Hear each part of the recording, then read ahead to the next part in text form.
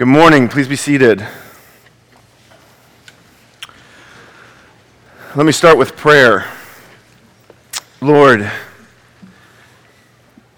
I have in my notes to remind myself to just invite the Holy Spirit to come into this place.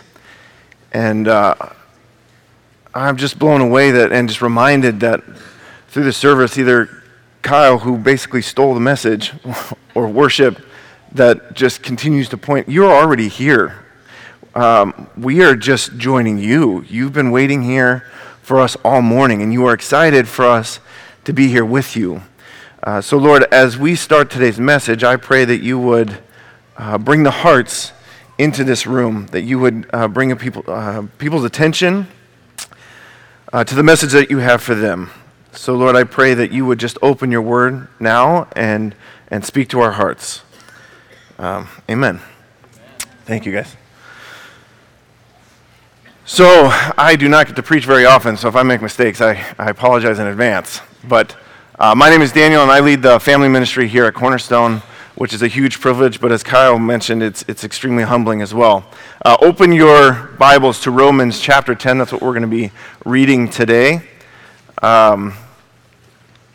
Starting in verse 8, Romans is just right of the Gospels, Matthew, Mark, Luke, and John. If you pass Acts is a fairly big book.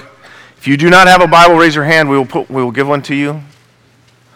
Okay, so chapter 10, verse 8 says, "But what does it say? The word is near you, in your mouth and in your heart. That is the word of faith that we proclaim. Because if you confess with your mouth that Jesus is Lord and believe in your heart that God raised him from the dead, you will be saved. For with the heart one believes and is justified, and with the mouth one confesses and is saved. For the scripture says, everyone who believes in him will not be put to shame. For there is no distinction between Jew and Greek, for the same Lord is Lord of all, bestowing his riches on all who call on him. For everyone who calls on the name of the Lord will be saved. How then will they call on him in whom they have not believed? And how are they to believe in him of whom they have not heard? And how are they to hear without someone preaching? And how are they to preach unless they are sent? As it is written, how beautiful are the feet of those who preach the good news. But they have not all obeyed the gospel, for Isaiah says, Lord, who has believed what he has heard from us? So faith comes from hearing, and hearing through the word of Christ." Hey, Eric and Josh, can I get you guys to come up? So I believe that today's message is for 100% of us, from child to me, all right? And to illustrate that, I have two sets of cups up here. So we have red cups and white cups, and I've already told these guys that they have 60 seconds to build the tallest tower that they can build. They've got 60 seconds to do it. The only difference is at the end of this build, after the end of this 60 seconds, I'm going to push all the red cups off the table. Ready, set, go.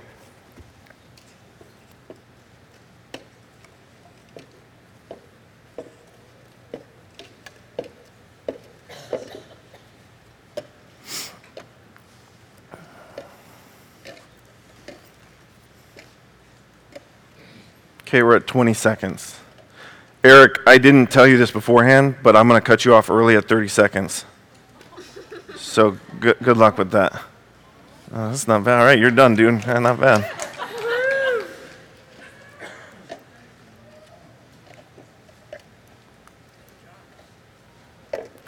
Dang, Josh, that looks good.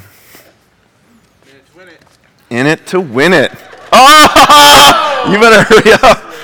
You got 10 seconds left, man.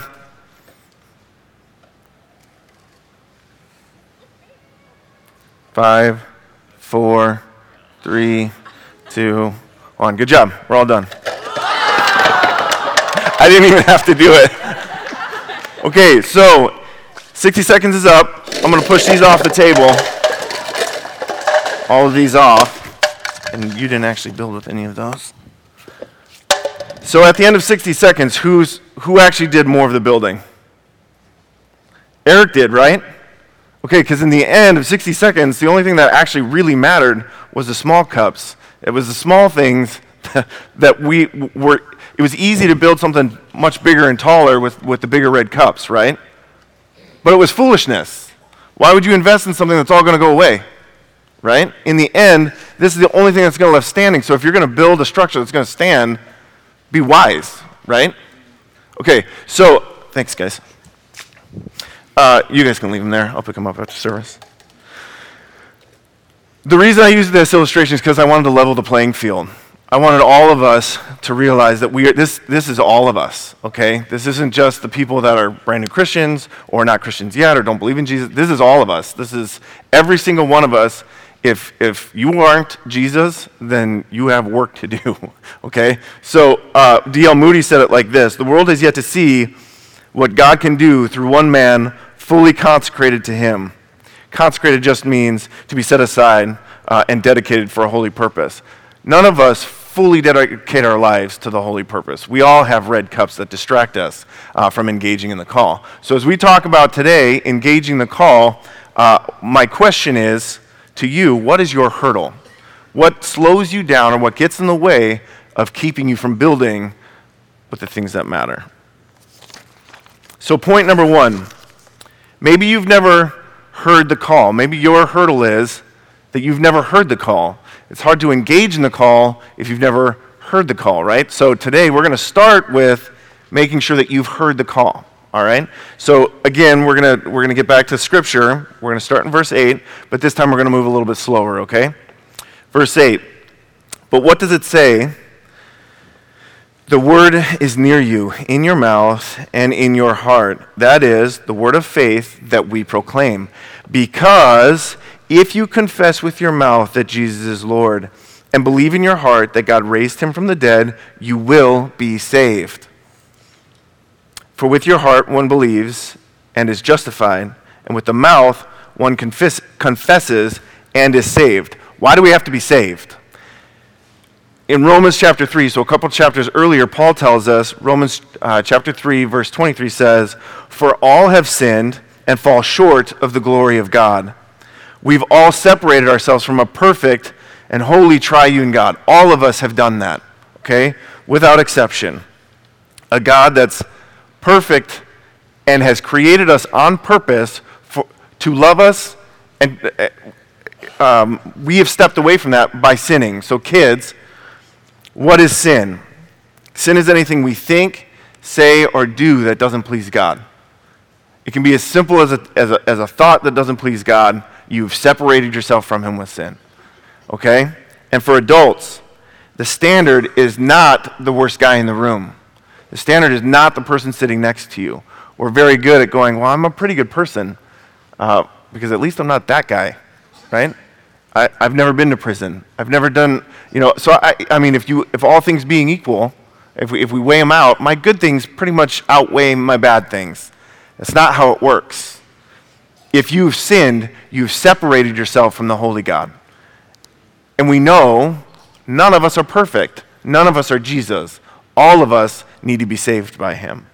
Romans 6:23 says, for the wages of sin is death, but God's free gift but the free gift of God is eternal life in Christ Jesus our Lord. To receive God's free gift of grace is to confess with your mouth that Jesus is Lord and believe in your heart that God raised him from the dead. And that right here in Romans it says, and you will be saved. It's as easy as it gets. You are incredibly important to your Creator because he created you. He designed you. He built you. I won't belabor the point, but this is a 66-book love letter that was written for you. Okay, from the beginning of time, the Old Testament points towards a Savior, a promise of a Savior, over and over and over again. And the New Testament is all about how Jesus fulfilled that and our response to that. Okay? But ultimately, the proof that we have that God loves us is that he sent his only son to die for us so that we wouldn't have to. The problem with our church culture today, and I'm going to tip over the ivory tower here. The problem with our church culture today is that we've made understanding this the thing. We stand in the pulpit and we tell you that this is all you need is to understand this.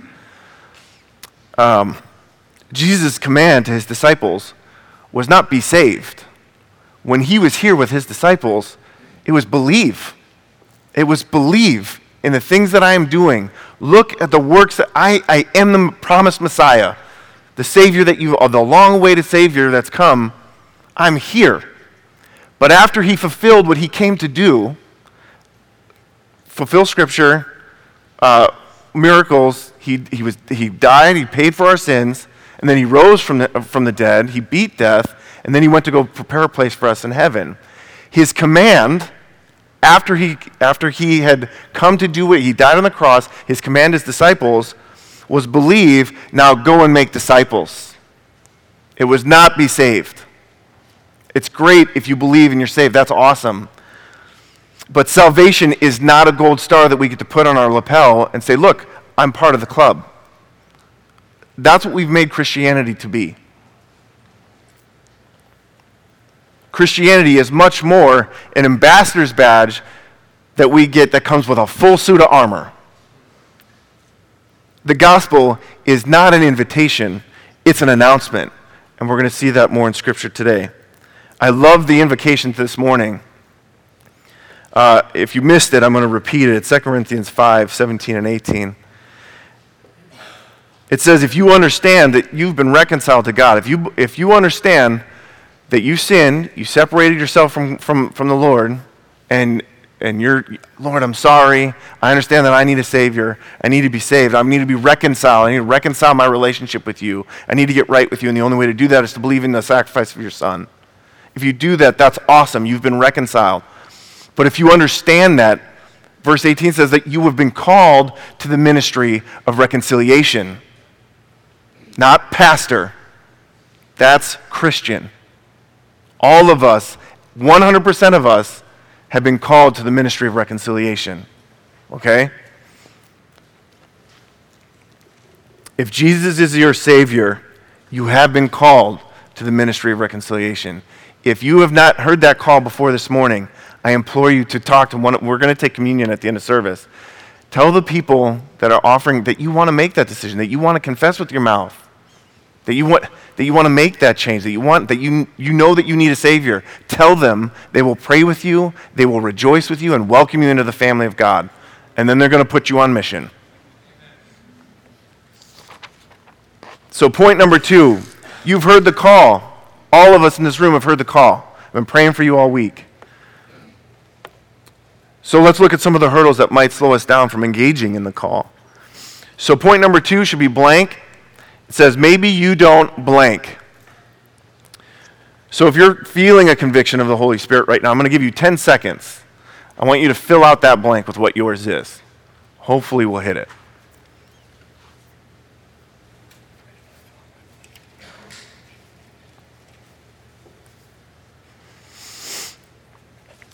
Okay, so Romans 10. We're going to continue reading Scripture. Romans 10, verse 11. It says, for the Scripture says, everyone who believes in him will not be put to shame. Maybe your blank is confidence. Maybe it says, maybe you don't have enough confidence. Maybe you're scared. Maybe it's difficult. You have truth. Okay? You have it. They may mock you, curse you, even beat you for proclaiming the truth, but you will not be put to shame, because in the end, the truth that you have will not let you down. And if you have truth, what are you really afraid of? If somebody's going to jump off a cliff because they think they can fly, is it loving for me to tolerate that action? If I'm not on the edge going, dude, I promise you, you cannot fly. I promise you. Let's look at the mathematics in this. Let's look at gravity, right? They may not like what I'm trying to tell them. They may not like that. They may beat me for it. But if I stand by and watch them jump, you cannot call that love. You can't.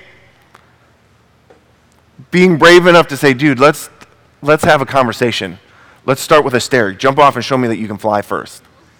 Let's start there.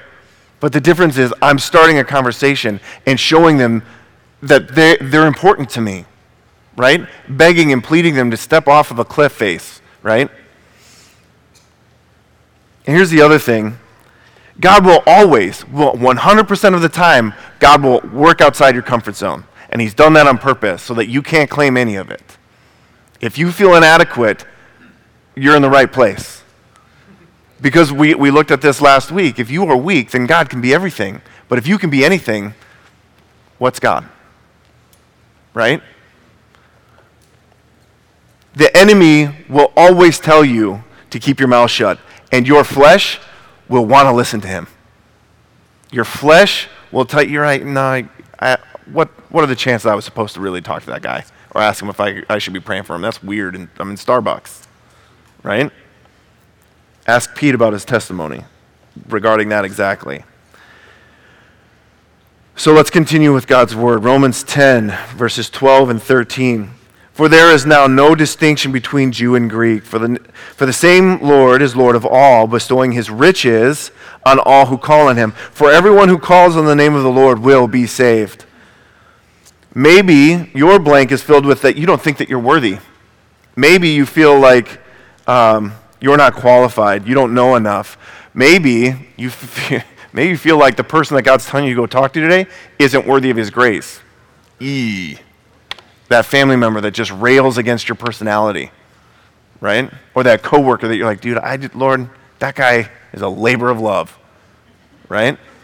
And then God goes, hey, I want you to be the guy to go witness to him. You're like, man, come on. Really? I can't stand that guy. I want you to, if there's a name in your head right now, I want you to remember that all of us stood apart from Christ. All of us. 100% of us, when God decided to send his son for us, decided to love us anyway, we all stood apart from him. That's John 8:36. There is no prejudice. Sin affects us all, and Christ's sacrifice was sufficient for all. If you have sin in your past that keeps you from engaging in the call, don't do that. If guilt is holding you back, all of us have sinned. But Christ's sacrifice was sufficient for all. Do not listen to the enemy when he says, who are you to speak God's name? Don't do it. I'm a designer by trade. I brand and I market. Basically what I do is build. Design just means to put thought and reason behind your construction. That's design. Design, here's the kicker with design, and I tell my students this all the time. Design always implies purpose. There's never been anything built that didn't have a meaning. If you look at yourself, it's overwhelmingly evident that you have been designed, which implies that you have purpose. But here's the other thing, your story, your background, the thing that's also been designed by him, which means he intends to use it. The things that you carry, the things, your past, that God used to shape you into the warrior that you are, he intends to use. So when the enemy throws you a curveball and tells you you're not worthy, remind him of where his future is and that God has built you to be on mission.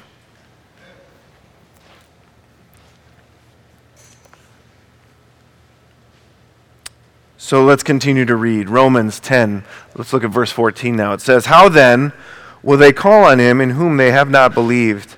And how are they to believe in him of whom they have not heard? And how are they to hear without someone preaching? Maybe you don't have enough time. Maybe that what you filled in there is, Lord, I'm busy. I run a company.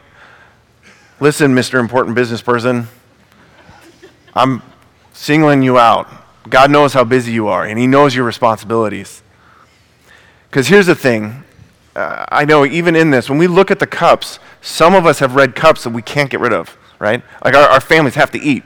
How do we do that, right? How do we, if our time is really full with responsibilities that God has given us, how do we figure it, like how am I supposed to be about them engaging the call? When Lord, you filled up every minute of every day. I've been there. I've been there in the past. I was waking up at 5 in the morning, driving 35 miles. I get it. And I was really frustrated with the Lord. He used that time to pour into me. The time, like the travel time was the prayer time. The time that God was like, dude, you've got so much to be learning. You need to hang out with me. The things that God's put in your life, he is using, and he intends to.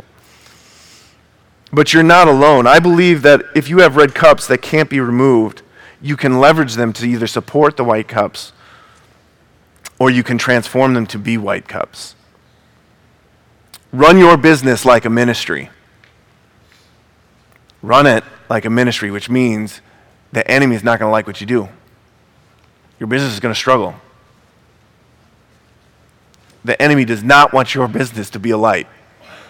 See the people, if you're a manager of people, see your employees or the people you manage as personal responsibility to introduce them to the Lord. The other part of this is we are very good at elevating the importance of the red cup. There's a lot of things that we say, Lord, you've given it to me, and I just can't get rid of it. Seek that out. Really review that, because the other part of this is urgency, okay? The riches that the Lord is bestowing on all who believe are not going to be the same. It's going to be a response. The rewards that these white cups, if at the end Josh comes into heaven because he believes in Jesus and he goes, hey, I wore my lapel pin, I'm saved. And God goes, awesome, welcome to heaven. And he's like, what about my duties? You really don't got any. But with the small white cups that Eric was diligent to stack, I'm going to go, look what you did with a little. Dude, I'm going to put you in charge of much.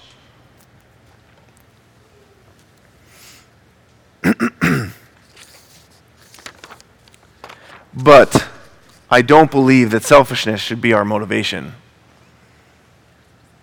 Yes, your white cups hang in the balance on your response to the Lord today. They do. But much more importantly, someone's eternity could hang in the balance. I implore you to listen. If you're not, pay attention. If you're not listening, listen right now. If this is the only thing you get from today's service, I want you to hear this. My best friend killed himself because of his lifestyle. And I thank God just about every day that I took the time to share the gospel with him in word and in deed. And I still struggle with guilt that I didn't do enough, that I didn't scream at him, get off the cliff. You cannot fly.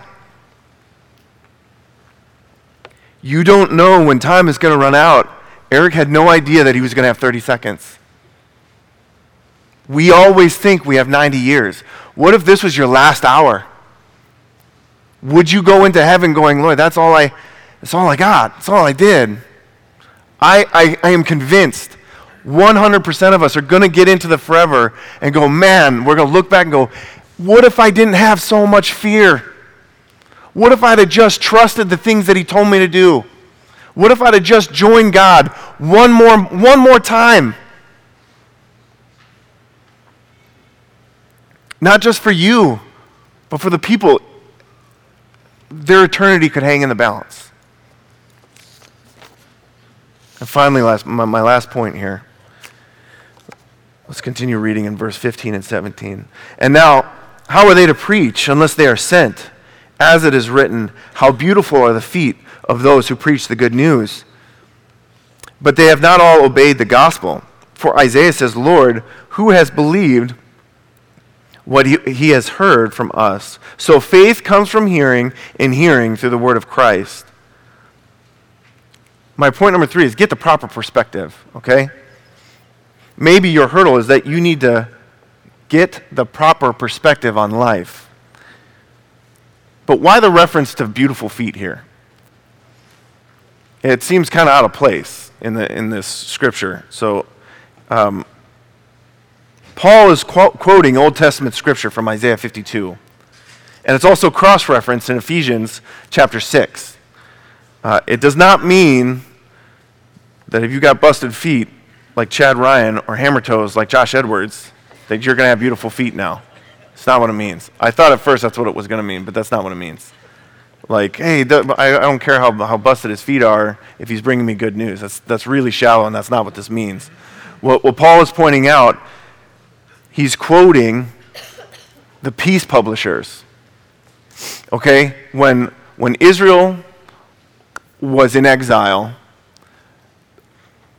there was a remnant that was left in Israel, a broken people that were amongst the rubble, totally desolate. They still had watchmen.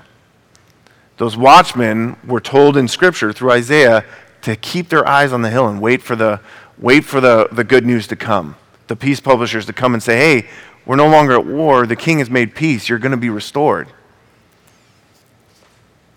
That was a hard trek for sure, and their feet, I'm sure, were busted. But more importantly, it's about the messengers that were taking the message. They were returning home to tell their people, restoration is at hand. Peace is here. The fact that they were able to trek the mountains and bring the good news was an awesome thing for them. We are those people. We are to be those feet. And then finally, it says, for Isaiah says, Lord, who has believed what he has heard from us? He's also quoting Isaiah 53, a prophecy that John 12 tells us Jesus fulfilled when the people saw his miracles and heard his testimony, and they chose not to believe. They responded in a way that was unbelief. They did not believe in him. It was told, it was given us in prophecy that Jesus would fulfill that. And so it has. Not everyone is going to respond to this message. Not everyone is going to respond to the, hey, your life is in ruin, but peace is here. Jesus made a way for you to be reconciled to the living God. A lot of people are going to go, yeah, but you know what? I kind of like being my own God. I don't need restoration. And shame on you for telling me that I need restoration because I kind of like my lifestyle. It's not something we have to go do. It's something we get to go do. But not everyone's going to respond to this message. But don't let that keep you from finding those that want restoration. Okay? As much as there's an opposition for you and a reason not to engage in the call, there are those that want restoration. Listen to that voice when the Holy Spirit says, go, walk in this way, because I have somebody for you to meet. Be brave. Join God in the process. Really quickly, and in closing, I'm going to read Ephesians 6:15. You don't have to turn there, just listen. Remember that ambassador's badge that comes with a full suit of armor that I was talking about? I'm going to read it right now. Therefore, take up the whole armor of God that you may be able to withstand the evil day, and having done all, to stand firm. Stand therefore, having fastened on the belt of truth, and having put on the breastplate of righteousness, and as shoes for your feet, having put on the readiness given by the gospel of peace. In all circumstances, take up the shield of faith, with which you can extinguish all the flaming darts of the evil one, and take the helmet of salvation and the sword of the Spirit, which is the word of God, praying at all times in the Spirit with the prayer and supplication. To that end, keep alert with all perseverance, making supplication for all the saints, and also for me, that words may be given to me in opening my mouth boldly to proclaim the mystery of the gospel, for which I am an ambassador in chains, that I may declare it boldly as I ought to speak. May we all have that conviction. The gospel is an announcement more than it is an invitation. But the cool part is he intends for us to be the message bearers. We get that privilege. So how do we do this? I'm going to reread verse 8 again real quickly. It says, but what does it say? The word is near to you, in your mouth and in your heart. First and foremost, if you want to be on mission, you got to be in God's word every day. Because if you want to be telling people about your best friend, it's a lot easier when you're just telling them about the conversation you had with them that morning or that day. It's easy to talk about a relationship that you have, okay? Second, don't make it something it doesn't have to be. We as Christians work really hard to make evangelism about something that a very few number of us are actually going to have the opportunity to do.